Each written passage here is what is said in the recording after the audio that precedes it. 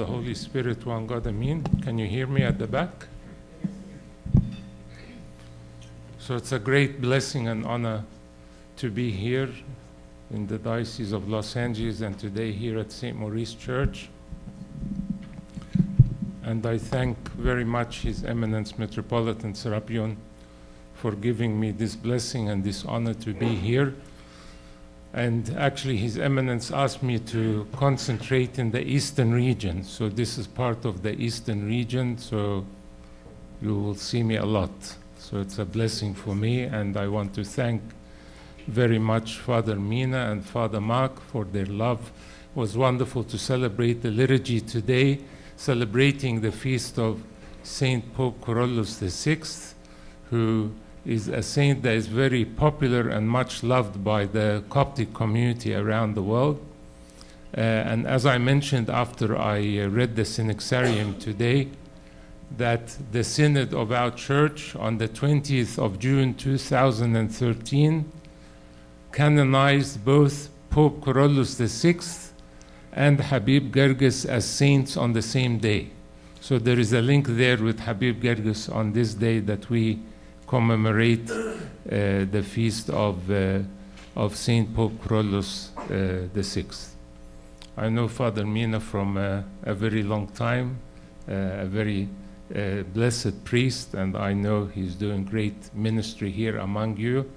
I think even maybe when I was still a monk serving in Hawaii and would come here every month to serve the youth for about a week. So we got to know each other. So over 20 years now, I know Father Mina, and I had the blessing of meeting Father Mark a few weeks ago as well. And it's wonderful to meet with the Sunday school teachers and youth leaders, because you have a significant and very important role to play in the life of this parish and also in the life of the children and the youth of this parish. And do not underestimate for one instant the work that you do and the effect and the influence that you can have on the children that you serve. And today I'm going to share with you an example of a model servant, a model Sunday school teacher and youth leader, a very inspirational figure in the life of our church, in the modern history of our church, and that is Saint Archdeacon Habib Girgis. As Abuna mentioned, that my PhD was on this subject, but in fact it was much broader than this. The PhD I did was in the Department of Religious Education at Fordham University in New York. So really the theme or the main emphasis was on religious education in general.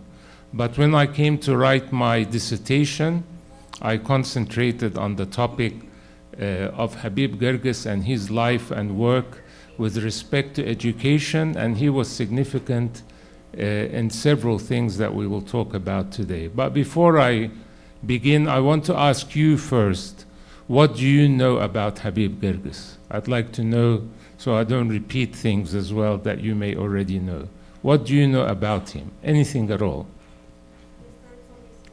Can you speak up a bit? Yes, he started Sunday school. That's usually the first response I get, and it's correct. He was an archdeacon. Yes. Do you know when he became archdeacon? I'll give you $1,000 if you can tell me. Because I don't know either. So I can say any date and I'll give you. No, you have to prove it. What else? So it's not known when he became? No, I know that he became archdeacon before he went to a trip to represent Pope Kyrillos V to Sudan to attend the consecration of an Anglican church. A bishop had come from London to Sudan to attend, and he went to represent Pope Kyrillos. He was ordained before that because he called him archdeacon before that trip. But when exactly, I haven't found out. Someone else. What else do you know about him? He was the dean of the school Which school? The theological school in Egypt. Yes. Do you know when? No, you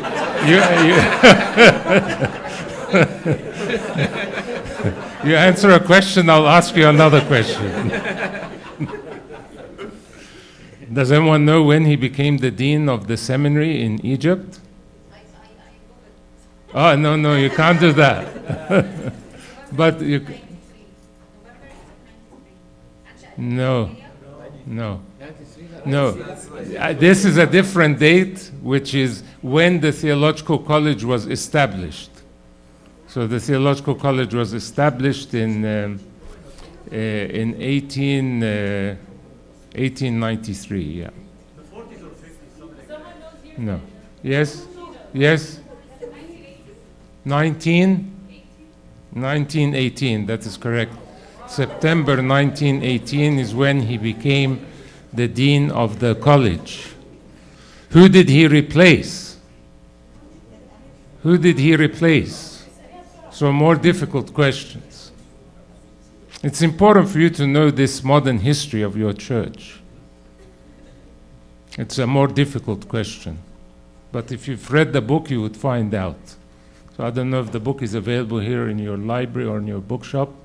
So this is the book that was published 2 years ago, almost now, on the life and the work of Habib Girgis. He replaced Yusuf Beckman Karios. He was the first dean for the seminary when it was established. Who established the seminary? And it was not Habib Girgis. It's an easy question. Yeah, Pope Kyrillos, which one? Not the fourth. The fourth was in 1854. He became patriarch and died in 61. The fifth, Pope Kyrillos the fifth. Pope Kyrillos the fifth is a very important figure in our modern history because he was also the longest reigning patriarch in the history of the Coptic Church. How many years? 45? Just over 50 years. So he was the longest in our 2,000-year history.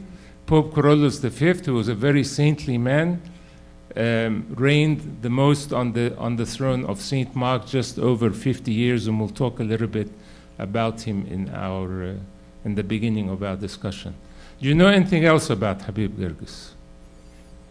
He was one of the few that started. Okay, go ahead, but we want more to share. Go ahead. Usually before that, a lot of it was the priest that said the waza, the sermon. I think he was one of the few that started to say the sermons was a layman. Okay. Yes, but when he became archdeacon, he was no longer a layman. So we have to be aware of this because this point always upset him a lot, that people considered him as a layman, whereas an archdeacon is one of the ranks of the priesthood. But yes, he was an excellent preacher. He didn't always wear his clerical vestments though. He would كان تملي لابس كأفندي يعني. Only in the liturgy that he would have his liturgical vestments, and he didn't even grow his beard as well. But yes, he was an excellent preacher who had a very sonorous voice, a very powerful voice. When he spoke, people wanted to listen and hear, and he would go to many churches and to preach. We'll talk a little bit about that. Anyone else? Any final comment? He was like a great inspiration to Pope Shenouda. Yes, he was a great inspiration to Pope Shenouda III of blessed memory. And in fact, Pope Shenouda, near the end of the life of Habib Girgis, studied at the seminary, and also he was appointed to teach. And I have the letter from Habib Girgis appointing Pope Shenouda to teach at the seminary. So thank you for this information. And I want to now begin to tell you a little bit about the milieu or the atmosphere that was just before Habib Girgis's birth. Do you know when he was born? This is a saint that I hope that you will begin to love And maybe some of you will take him as your intercessor, because for me, he's my inspiration in every morning. This man really inspires me so much by the work he did. Does anyone know when he was born? Yes. Yes, excellent. 1876, he was born. So a little bit before that time, in Egypt, we want to think about what was the situation in Egypt at that time with respect to education. In fact, it was a very dismal situation. It was a very bleak period, whether in the life of Egypt in general or in the church in particular.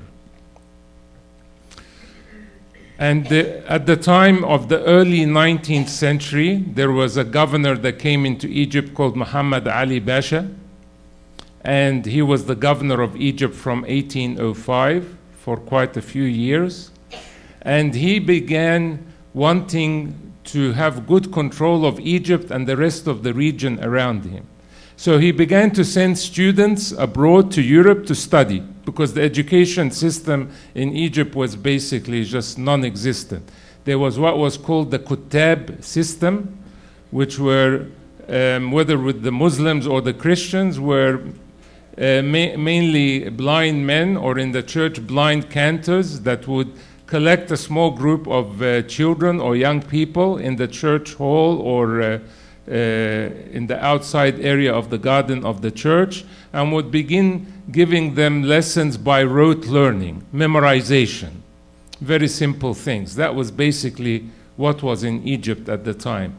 So when Muhammad Ali Pasha saw that there was a very refined education system in Europe, he began to send students there to study and then to train others when they came back to Egypt, and began to give them prominent positions in the government. But he only concentrated on the Muslims, and he ignored and discriminated against the Christians. And what happened at that time then, Pope Kyrillos IV, who is known by as what? Abu al-Islah, or the father of reform. He was a very enlightened man, and at that time, Western missionaries had begun to come to Egypt from Europe and from America. At first, they wanted to convert the Muslims to Christians. They were mainly Protestants and some Catholics, but they failed dismally, and they couldn't get through the Islamic community, and the idea of conversion was rejected. And so what was the easy target for them was begin to attack the Christians and to begin converting the Copts into Protestantism and Catholicism. And they were very advanced in their educational systems, and they began to establish very powerful schools all throughout Egypt, beginning in Asyut and Upper Egypt in the south, working their way towards Cairo and Alexandria and so on.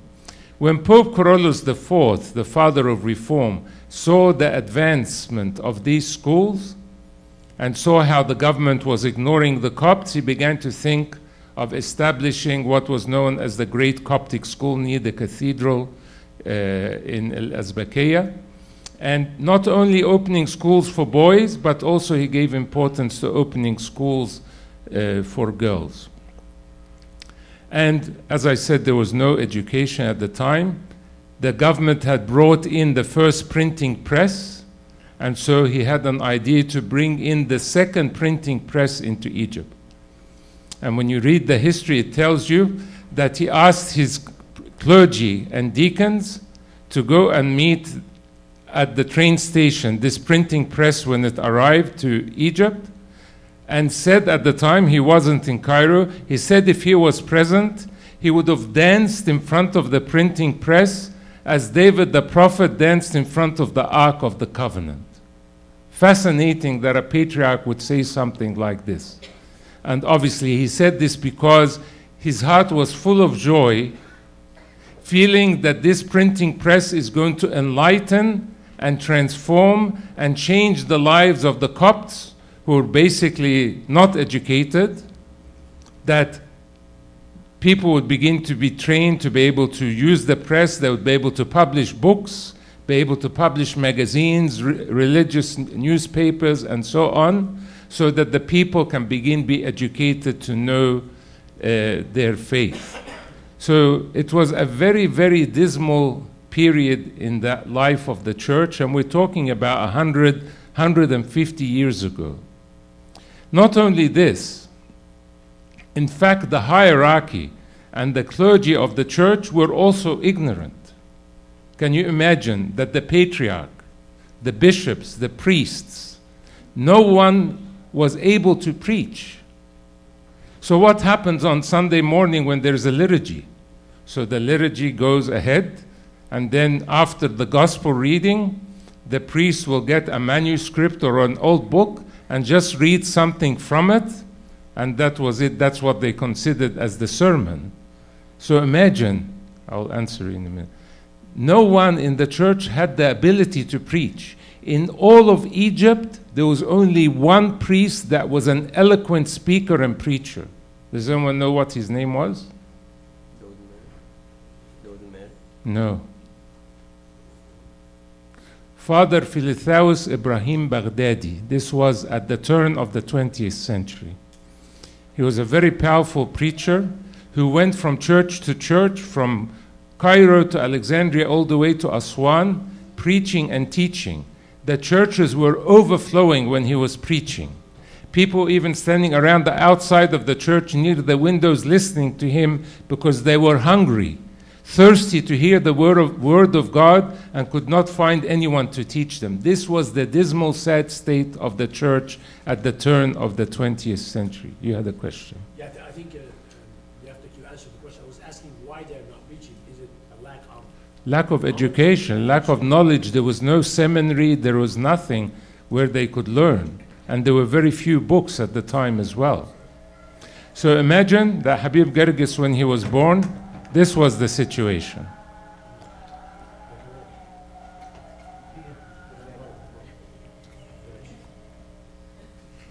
كنت فاكر هنبتدي قداس تاني ولا حاجة.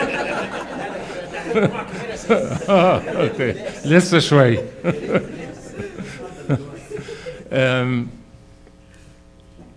So there were three things at the time of the birth of Habib Girgis in 1876 that were tearing away at the very thread of Coptic identity. Three things. First of all was an internal struggle.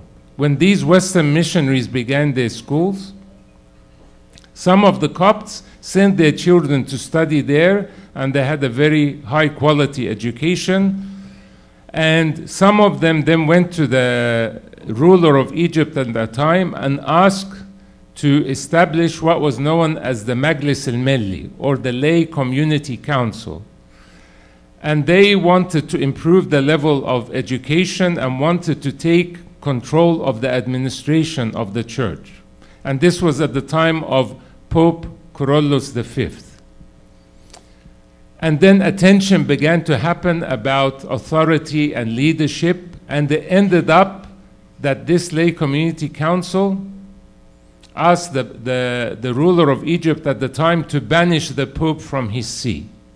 And in fact, he was sent to Baramos Monastery, and he lived there under almost house arrest for about 6 months. And there was a sad division that happened in the life of the church and caused many, many problems. This was an internal struggle that caused part of tearing away at our Coptic identity. Secondly, was the pressures that were coming from the government authorities towards the church and disturbing the church and not assisting in many issues. And the third thing that was tearing away at the Coptic identity was these Western missionaries that had come into Egypt, and their goal and aim was to convert the Copts into Protestants and Catholics. And what they would do, they were very clever. They would send back to their people back in America and Europe and say to them, this is an archaic church, they're using this ancient language that they don't understand, almost like They're trying to prove to them that they were not quite Christians and that we need to reconvert them and rebaptize them to make them Christians. And then their congregations in America and Europe would send them lots of money, where they started to establish churches and started to establish their schools. So imagine Habib Girgis being born into this atmosphere. All these tensions that are happening was a very, very bleak time in the life of the church.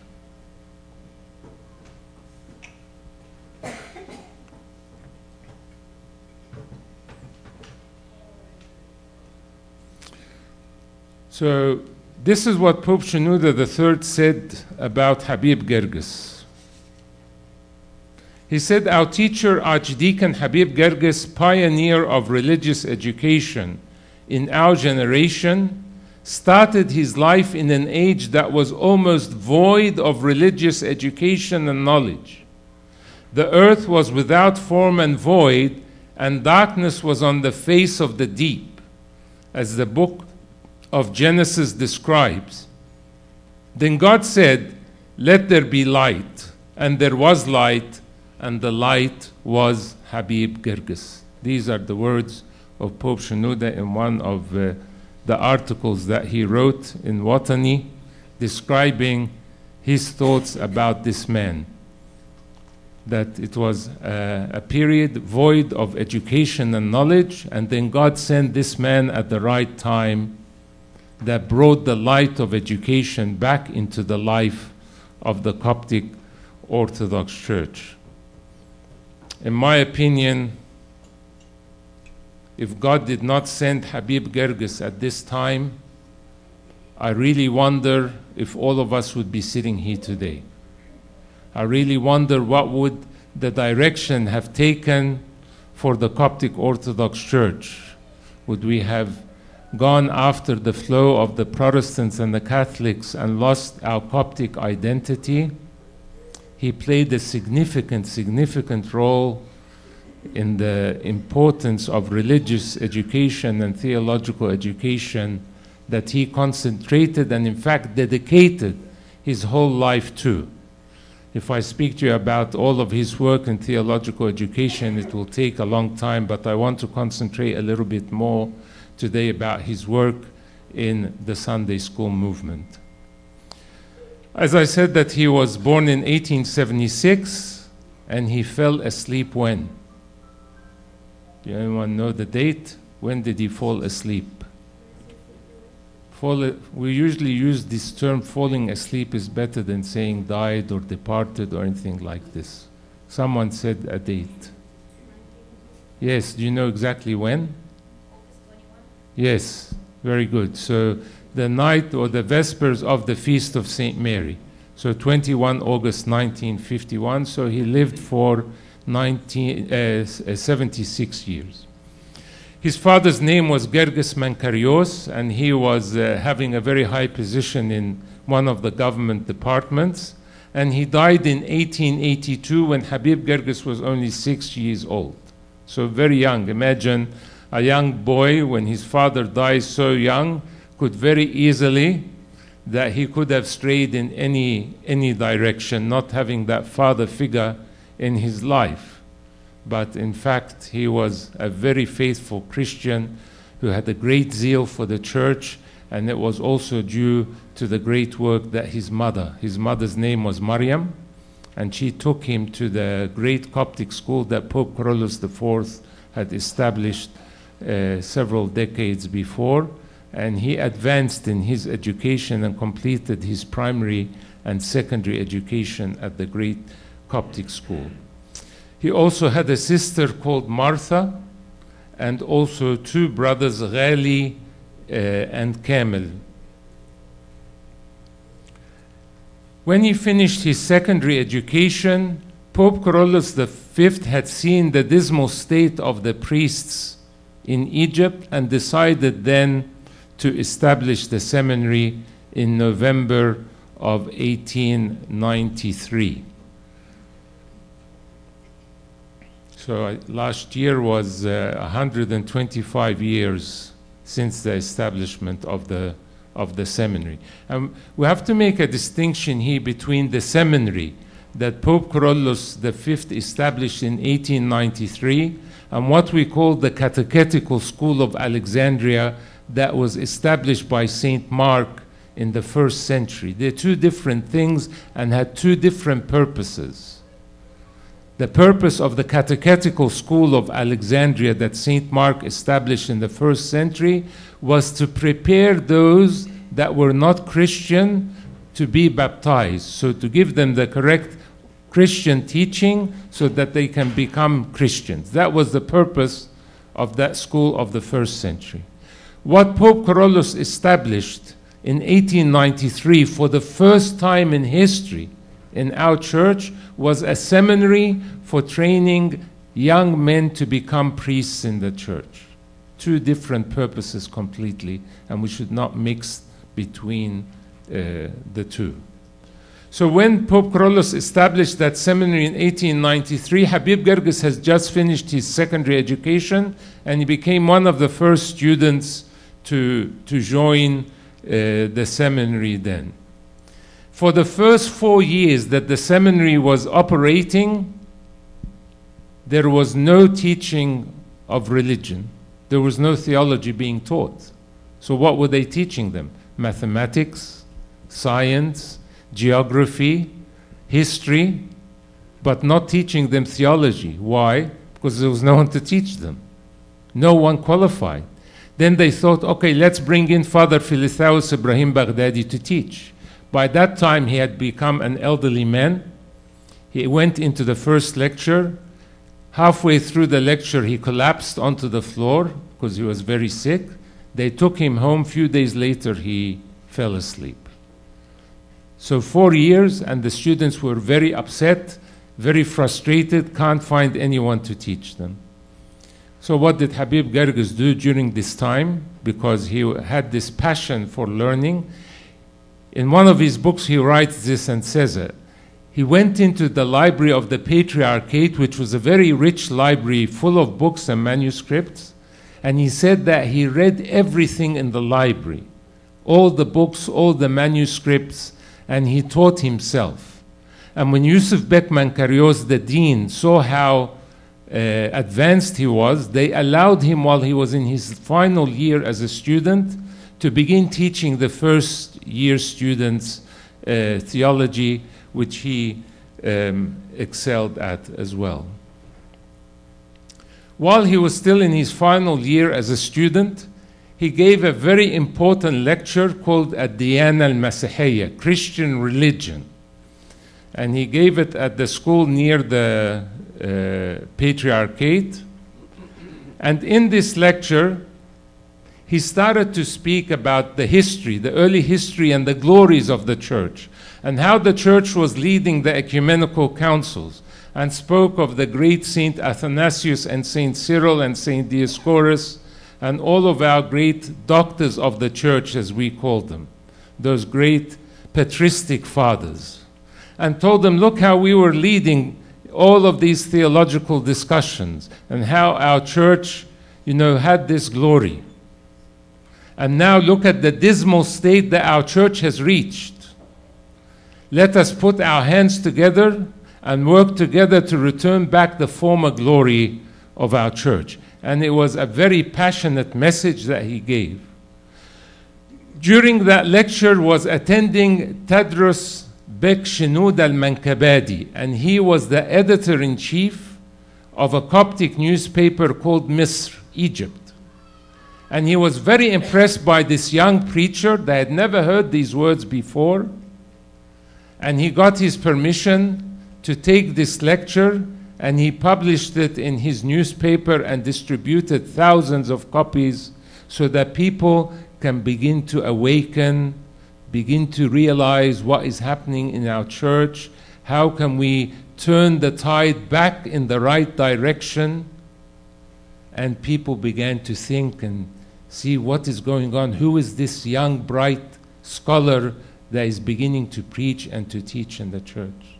It's really quite amazing when you think 100 years, not a very long time. When you look now at our church, how it is going in Egypt and expanding, how is it expanding all over the world in this blessed diocese under His Eminence Metropolitan Serapion, and in many other dioceses around North America and elsewhere in Europe and Australia. And our churches are filled now with clergy and bishops that are educated and give powerful teaching to our people, publications, churches, so much happening. All this in a matter of 100 years. And for me, that turning point was this man, Habib Girgis, without a doubt whatsoever. Of course, there are others that continued from his work, like Pope Carolus VI that we celebrate today, his feast, and Pope Shenouda III, and now His Holiness Pope Tawadros II, and so on. But this was the state, and this was what was happening 100 years ago. After that sermon, he gave a second sermon in the church of Harat al-Sa'ayin in Cairo. And this time, Pope Carolus V had begun to hear about this man. And he came into the church, and he stood on his throne for 1 hour while Habib Girgis was preaching from the pulpit, his heart full of joy, leaping for joy, blessing him with his cross and blessing all the congregation that is attendance, and feeling now that preaching and teaching is about to explode in the life of the Coptic Church again, and a new enlightenment period is about to take place. So imagine that the patriarch himself is in the church listening to this young preacher to preach and to teach the people in this church of Harat al-Sa'ayin. This was the beginning of the life of Habib Girgis and his education. The Holy Synod put out a decree in 1898 speaking about the importance of giving attention to the education of children. And the following year, Pope Carolus also issued a decree saying similar things about the importance of giving instruction to young children on religious faith. And again, another decree in 1903 from the Synod. Habib Girgis took this as a message for himself. And what did he start doing? He started collecting groups of children, first in the Church of St. Mary in Fagala in Cairo in 1900.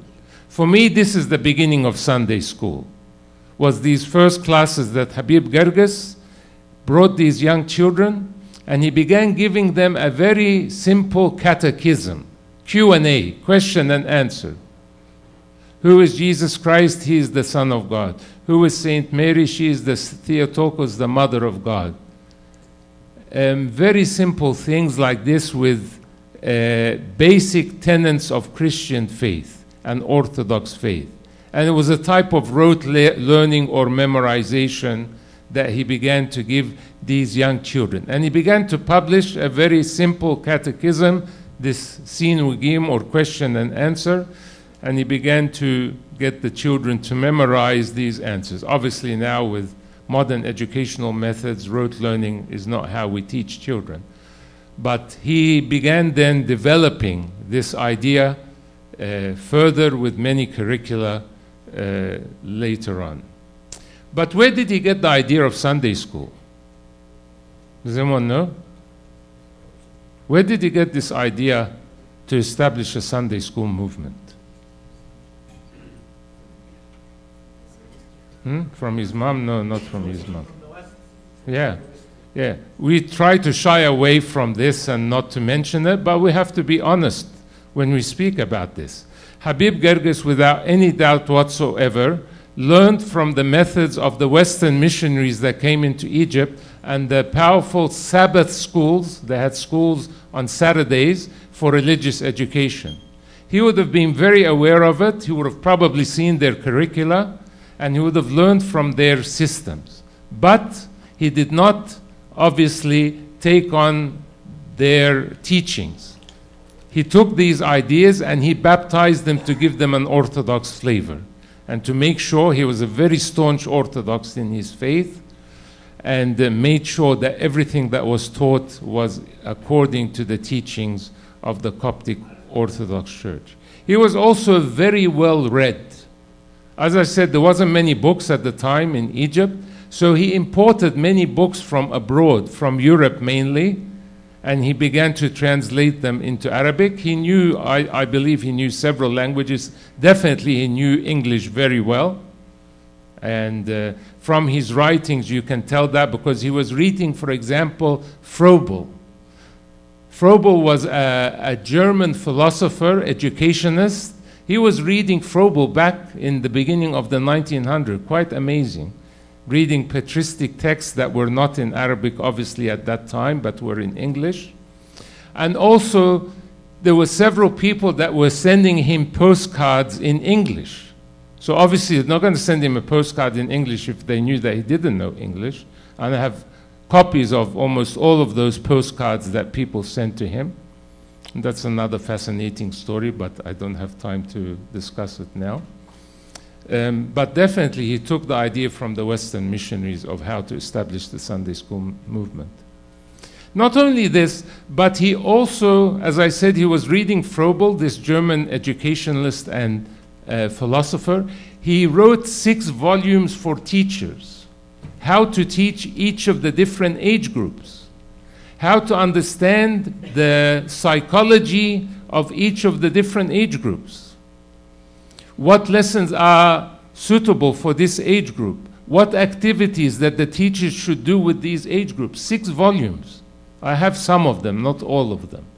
So this is how he was thinking, not only just writing curricula to be taught to the children, but how to assist the teachers as well of how to teach at each of the levels. I don't think we even have something like this in our church today. Maybe now we are starting to think about these things. But this man was certainly ahead of his time, and see how he was thinking so that he can give the best possible religious education to these children, because for him, they were the most precious asset for the church, because they are going to be the future leaders of the church, and that's why he gave so much attention.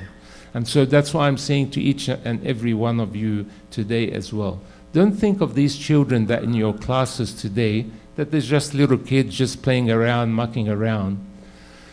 But they are the future leaders of the church. From them will come the monks, the nuns, the priests, the deacons, the consecrated deaconesses, and so on.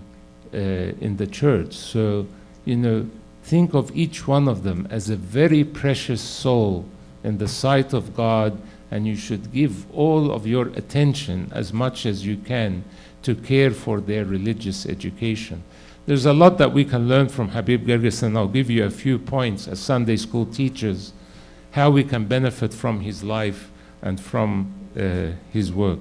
Not only this, but he also cared for the ministry for girls specifically. This is his own words. This is what he says about the education to girls. When you have had enough, tell me, and I'll be quiet, because otherwise I can speak all day about this subject. So, this is what he says. You have to keep a track of time. I have a question about, where are the 6 volumes? Do we still have them? Or I have some of them on my computer as PDF files. Were they ever mass produced? No, well, at that time, yes, but not after that. Yeah. But, sorry? The question was, are these volumes, these 6 volumes for assisting teachers in teaching the children, are they still available? No, there was something that was done at his time and mass-produced at that time for Sunday school teachers, but eventually they probably just went by the wayside. But now we have more advanced things that we can use, but I'm telling you that example to show you how the man was thinking in educating and training the Sunday school teachers. But this is what he says about education of girls. As for the ministry to girls after the age of 10, they are to be cared for by women who would conduct their meetings at different times than the meetings for boys. The male Sunday school teachers and the members of the Coptic Youth League, that was the youth ministry at the time, it was called Coptic Youth League, are not to interfere in or oversee the ministry to girls. Women are to set suitable activities separate from those of the Coptic Youth League, and the higher committee is to set up a special organization to supervise and direct the ministry of young females. So you can see again another example of how enlightened this man was, not just caring for the education of men and young boys, but giving great attention also to the education of females in the community. It's like elementary school, you say. Sorry? It's like he's calling separation after elementary school. Yeah, that was the situation there in Egypt at the time. Right? Obviously now we have integration between boys and girls in our Sunday school and so on, but this is how it was seen to be more suitable to educate females separately from men. But here he gives emphasis on, don't neglect them, because they may have been neglected in the general education system in Egypt, but here he says in the church, no, we must give important attention to the education of young women. Not only this, but because, as I said, there was illiteracy and people were not educated, he tried to find important ways how to educate even those that were illiterate. And he used popular education to do this. And he used two methods in particular. He used hymnology and the formation of spiritual songs to educate. How? He would write the words himself. He was a very good poet. And then he would use the Coptic music, either from the Tasbihah, the midnight praise, or from the liturgy, or the hymns of Qiyah, etc. And he would adapt the church music to the words that he wrote. And the words that he wrote for the songs or the hymns all had very rich Orthodox teachings. And he did this so that we would not lose part of our Coptic identity. He could have easily been influenced by the Western music that came into Egypt at the time, because the Western missionaries came in with their Western music and religious songs. He could have easily taken that and used it for his hymns, but he didn't do this. He used the original Coptic music to preserve the identity of who we are as a Coptic church and what we stand for, and our music is part of that heritage. This was one thing he did. The second thing that he did was religious pictures. He imported from Europe stories of the Bible in beautiful color postcards, and I have many of them in my collection, original ones.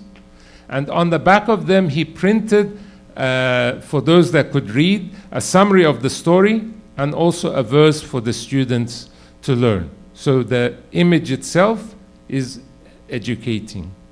So the icons that you see in our churches, that cover our churches, each icon teaches something.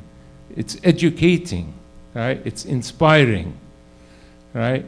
You look at, for example, the icon of Saint Anthony there in the desert, and then in the corner you see the palm tree, the small pond where he was drinking and eating the dates and teaching how he was living an ascetical life, and then his meeting there with St. Paul the Hermit. Every icon tells an important lesson in our life. So don't look at them as just images there, but go deeper into each icon and see what is being taught there. And that's what he was trying to do by distributing all of these religious pictures all over Egypt. In fact, in one of the annual reports that he wrote, in Egypt at the time, around the 1940s, the number of Copts was about 1 million. Now in Egypt, we are about 15 million, say. We don't have exact figures. I just want to make a comparison with something. The Karaza magazine that's published, about 50,000 copies of the Karaza magazine is published each 2 weeks. Maybe it's increased a little bit for the 15 million Copts. Okay, back then there was 1 million. How many religious pictures in a period of 9 months do you think he published?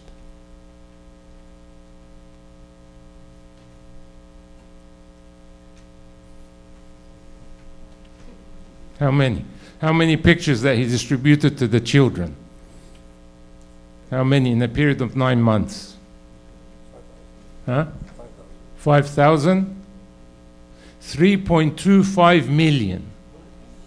And I have the annual report. I'll tell you how I found it. It's another fascinating story. 3.25 million. And he distributed from this 3.25 million, 2.27 million pictures to the children, because it was a popular way of teaching. The more of these icons that the children had, and the teacher describes to them the story, then having an image in front of them gets it stuck in their mind, and they remember the story and the important teaching that the teacher gave them. And it cost him how much? 715 Egyptian pounds. Back then, in 1948, that was a huge amount of money, right? But it shows you how much he cared for these kids. He loved them so dearly. He wanted to give them the best education. And back then, when a kid got a beautiful color photo, that was a big deal. Our kids today, they have everything. You know, this maybe today doesn't have the same effect as it did back 60, 70 years ago. So those were two types of education that Habib Girgis gave to the children, popular education that were very, very effective. Not only this, but he gave care for the villages, for training and educating the children in the villages. And before I speak about village education, I'll tell you how I found some of these documents. I had met a scholar some years back in Egypt and said to me, go into the archives under the cathedral, maybe you'll find some documents about Habib Girgis. And he gave me a few pages that he had found. I didn't give it much attention. I said, archives, what's going to be there under the cathedral? It's probably not going to be organized. I probably won't find anything. And I kept it in the back of my mind. A few years later, I went down there under the steps of the cathedral, and there was a young fellow there who was responsible for the archives. I said to him, do you have a catalog for the archives? Can I know what's here? So he pulled out a few pages that were handwritten. I looked through it quickly. My reading of Arabic handwriting is not the best, but I worked my way through it and found a file called Habib Girgis. So I got very excited. I said to him, can you photograph it for me? He said, sure. He went and photographed a few pages, went home, looked at the document, and was very disappointed to realize that this was just an employee of the Patriarchate, not the Habib Girgis I was looking for. But anyway, when I was down there in the archives, I found books that had the minutes of the lay community council, Majlis al-Melli. And Habib Girgis was elected 3 times into the Majlis al-Melli with the highest votes. So I said, maybe in these minutes, surely there must be something about his work in education. So I agreed with him. Next day I'll bring a cameraman and I'll photograph the minutes of the lay community council during the period of Habib Girgis' time. And he agreed, 10 a.m. he'll meet me. Went early, cameraman came, and he didn't turn up. What's going on? I waited for an hour, he came, he looked very sad, very upset, very tense. I didn't understand what's going on. I was ready to begin. He said, no, sorry, I can't help you. If you need anything, go and speak to the responsible person who will remain unnamed. So, didn't we have an agreement? No, I can't help you. Go and speak to the responsible person. Okay, so I went to the responsible person. So and so, please, I'm doing a research on Habib Girgis. I need to see if there's anything in the archives about him or his work. And the response was, no, don't trouble yourself. We don't have all of this stuff here. All we have here is marriage contracts and land titles of the Patriarchate. Habib Girgis Sunday School Theological Education, we don't have any of these things. Can I just go in to have a look? No, don't trouble yourself. So I'm not going to get into argument with him. I left, went back to Australia. The next year, something nagging inside of me says, I bet you there's something in there about Habib Girgis. I bet you I'll find something in there. How do I get access? I said, I only have one solution now. I went straight to the top. So I went to Bishop Ioannis, Secretary of Pope Shenouda III, said to him, this is the situation, I need access to the archives. He said, write a note to His Holiness. I did, and His Holiness already knew what I was doing. So gladly, he approved and sent with me Bishop Ioannis to go to the archives. What do you think happened? A 180-degree turn. Ahlan ya Sayyidna. Tea and coffee. Cold drinks, biscuits. احنا تحت أمرك, anything that you want. Complete change of atmosphere. I still don't know what's in there, yeah? All I have now is access to the archives. So I brought the cameraman, we started photographing the minutes. I had a friend of mine who is a translator, said to him, why don't you take this guy to give you a tour of the archives? It's a huge storeroom, very humid, dusty, rats, everything you can think of down there. I spent 10 days down there. So he says the same thing, marital contracts, land titles, then he comes to a section and says, this section is about schools. And I was sitting right at the front photographing with the photographer. I said to him, what did you say? He said, schools. Schools? Why didn't you say this before? Obviously, he was gagged and he was unable to speak. So we pull out one file. Each file, cardboard box, has got several manila folders inside. And each manila folder has got tens and tens of documents. I open the first file, and what do I find? Letters in the handwriting, original letters of Habib Girgis in his own handwriting with his signature. Reports on Sunday school, reports on the theological college, budgets, letters that he had sent to the synod and to the patriarch. And I was told there was nothing there. Boxes and boxes and boxes of this material. How many pages did I end up photographing? 7,130 pages of documents of the work of Habib Girgis in Sunday school and religious and theological college that no one even knew existed. I photographed all this, made them into PDF files, and then I cataloged each of the documents. The date of the document, the number of the document, the title of the document, and a few sentences summary, what is in this document. And this became an appendix to my doctoral dissertation. Fascinating material. I could spend the rest of my life publishing on what I found in these archives. But I was telling you this story because in these archives I found a very important document called Visitation to the Villages. And during the 3-month holiday period in summer, Habib Girgis would gather the Sunday school teachers, particularly in Cairo, and gave them a system of how to go into the villages to serve them.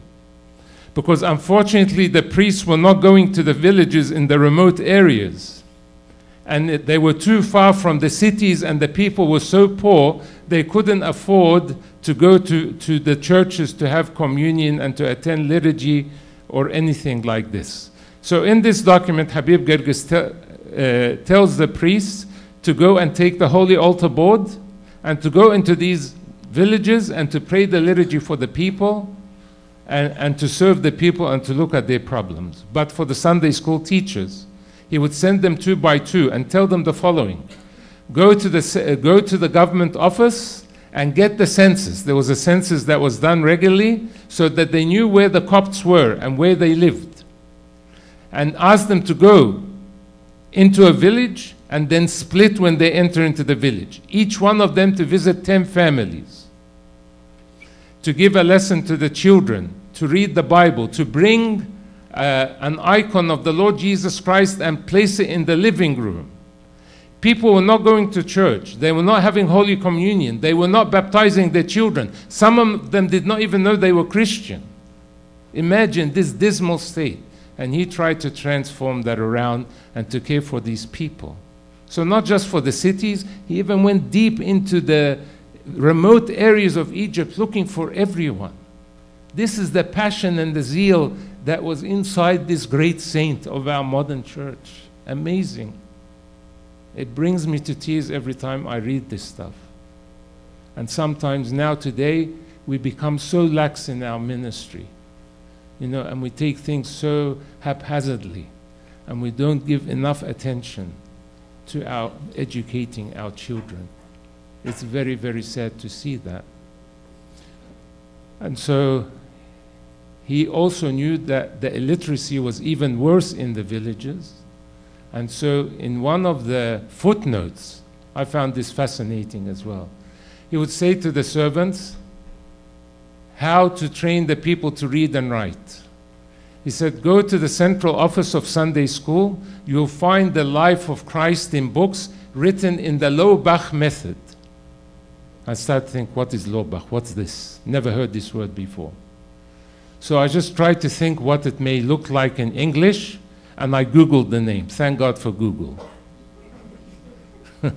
And came up a name of Frank Charles Lobach. This was a Protestant missionary here in America that was sent to the Philippines to preach to the Moro tribes. The Moro tribes were illiterate people, so he devised a system how to teach them to read and write called Each One, Teach One. Those that know how to read and write to teach those that couldn't read and write. And he did it with the method of using the life of Christ as an example. And obviously these books had come to Egypt and had been translated into Arabic. And so that the servants would go and find a couple of people in the village that could read and write to teach the rest of the village. Why? So that they can begin reading the Bible. They would take them one of the Gospels, Matthew, Mark, Luke, or John, and begin to teach them so that they can learn about their Christian faith. The challenge would have been whether they could actually find one or two people that could read and write in each of the villages. But at least it gives you again an idea of the broad vision that Habib Girgis had and what he wanted to do for education for the people. Time is up or not? Yes. 5 minutes. زهقتوا ولا لسه؟ Is it true that at the beginning, when he was trying to establish this system, is it true that at the beginning, when he was trying to establish that system, there was like resistance from some of the leaders of the church? There was lots of resistance. Believe me, if someone else in that atmosphere he was living in saw that and was resisted like Habib Girgis was in all of his work, he would have ran away and said, I don't need all of this headache. But it shows you how resilient and tenacious this man was. He never took no for an answer. He always tried to find the solution. And this is important for us as Sunday school teachers to learn the same. Not to give up easily. And when a problem happens, how we can overcome it in a positive way. And he did a lot to be able to do that. Resistance from inside the church? Oh yeah, inside the church, mainly, yeah. Yes? I have a question. What were you interested in doing your presidency in him, especially? Yeah. And why wasn't he ما عملش priestly كهنوتي? I thank God that he was not a priest, nor a bishop, nor a patriarch. Why? Because because he was actually nominated several times to become bishop and once to become patriarch, but the synod rejected because he was not a monk. And if he did become a bishop or a patriarch, he would have got so involved in the ministry, he would not have had all of his life dedicated to education as he did. Why did I become interested in him? My master's degree was a thesis about Christian education in the Church of Alexandria in the first 5 centuries. So when I thought about the thesis for the PhD, I said, let me continue to do a 2,000-year history of education.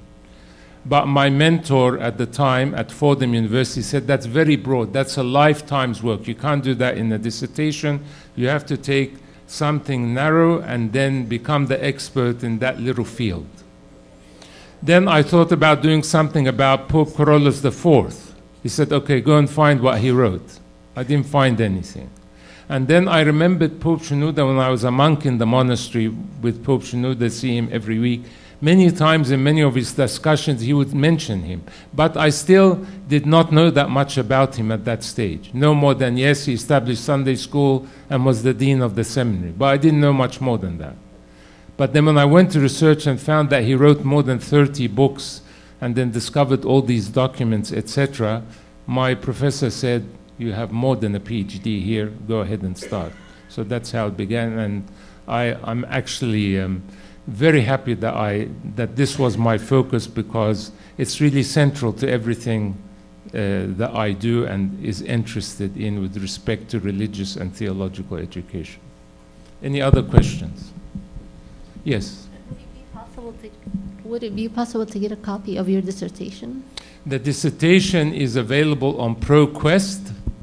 So this is the organization that houses all dissertations. If you send them a request, they will send you a copy.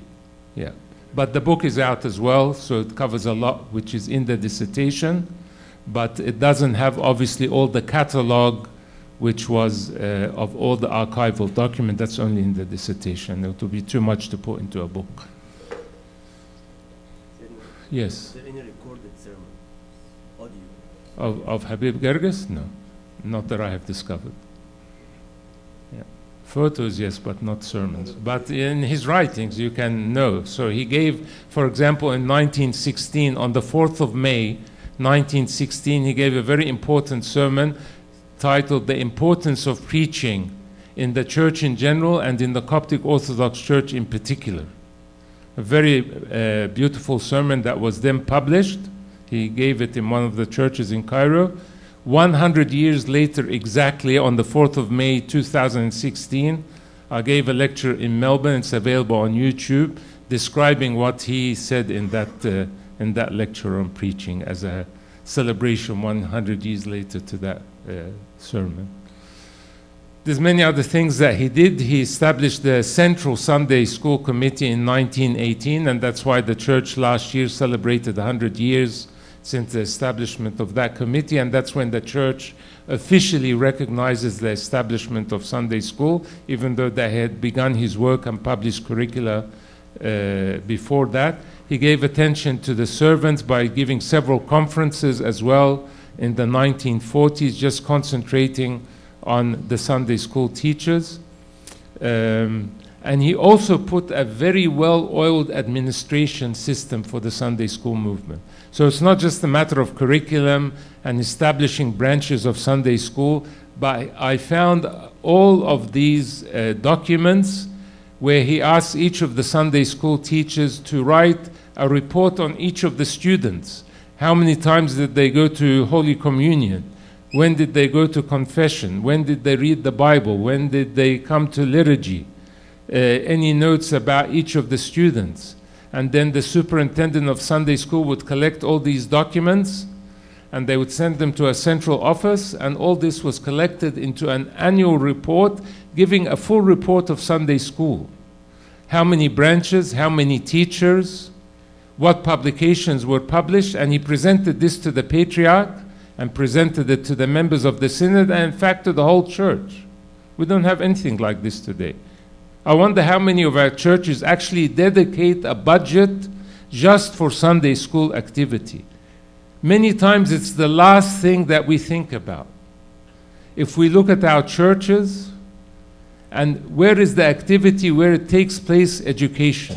Probably very poor facilities in many cases. It's the last thing we think about. Whereas these are the most precious assets that we have in these kids. We should give them the best possible education and have the best possible facilities for them. But many times we neglect this, unfortunately. I'll give you also to show you just a few quotes to finish off with of how he was thinking of a holistic approach to religious education. This is what he says here of how to develop a child. He says this. He says, teaching is neither the dictation of advice, nor of orders, nor of instruction.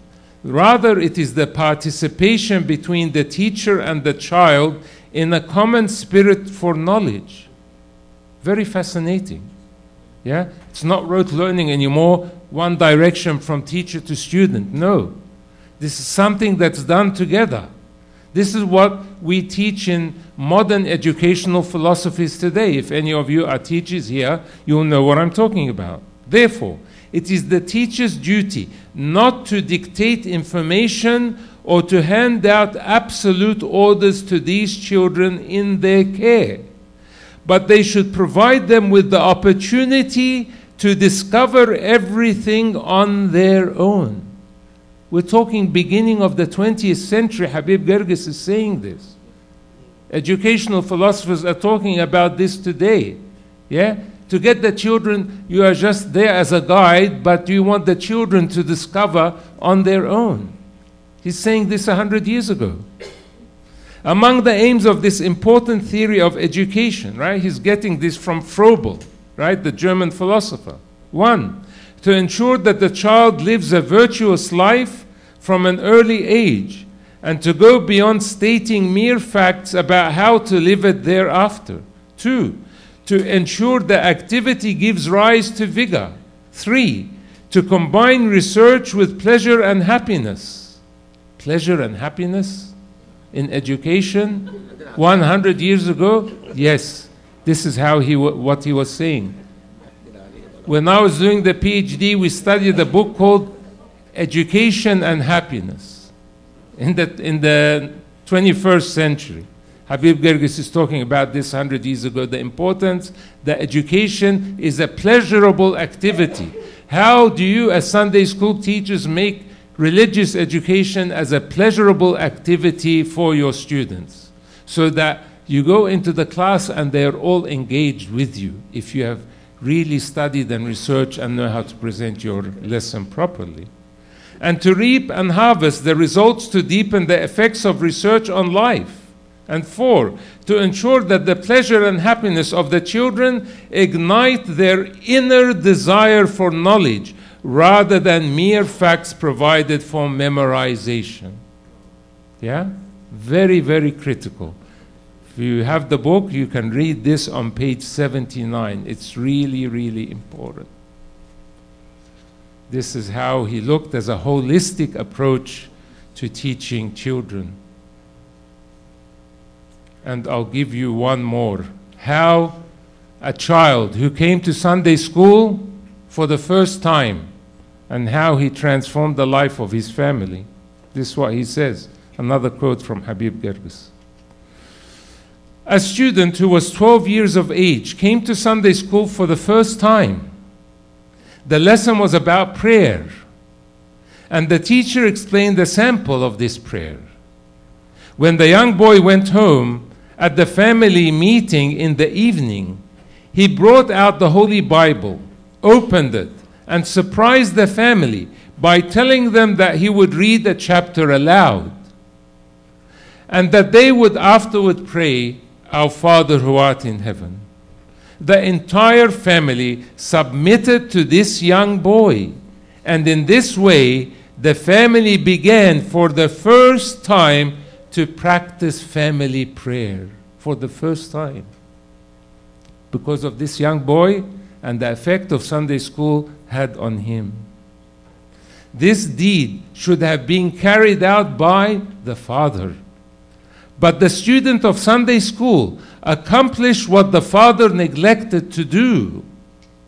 "O Father," Habib Girgis says, now directing his words to the father, "O Father, will you reclaim your status as the priest of the family? If you do not wish to do so, or are incapable of such, then we have a humble request. We request you do not stand in the way of your son, but allow him to live in the freedom in the bosom of his God." Quite amazing. This shows you a simple example of the effect that Sunday school had on the Coptic community once it was established by the work that Habib Girgis did. If we call Pope Carolus IV, the father of reform, I think that Saint Habib Girgis deserves the title of father of education, at least in our modern era. I think we can learn many lessons from his life. We can learn resilience and tenacity when things were not going right, that he still pushed ahead. His love for the church and for the hierarchy of the church. His deep love for the children that he served with great passion. He would say sometimes he would remember something in the middle of the night, and he would have always a pen next to him, and he would write it on the wall so he wouldn't forget. The passion and the zeal that he had, obviously I can say a lot about each of these points. Reading and study. And we also need to learn this lesson from him, the importance of reading. The more you read, the more that you are not just reading for the sake of knowledge, but to deepen your relationship with Christ. This will affect then the way that you teach and the way that you care for your children. I just finished reading this book actually on Audible. Now for the first time, I'm getting used to being in the car for 4 and 5 hours every day in Los Angeles. So Audible is becoming my new friend. I'd rather be reading by Anne Bogle, The Delights and Dilemmas of the Reading Life. So if you're interested, it just gives you some inspiration of the importance of reading in our lives. The proper administration system that he put for Sunday school. He was also an innovator. He was always thinking out of the box, not just doing the traditional things, but thinking of how to better his ministry every day. He was a righteous man and just. He never bore grudges against anyone. And as I said, that he was also a very great preacher. I hope I've inspired you a little bit to know more about this great saint, modern saint, and I hope some of you may take him as an intercessor and be inspired in your ministry by this great example with the little means that he had, yeah? And even though that he was not honored during his life, now God has honored him by the synod pronouncing him and canonizing him as a modern saint of our church. And I thank you for your attention and for listening, and glory be to God forever. Amen.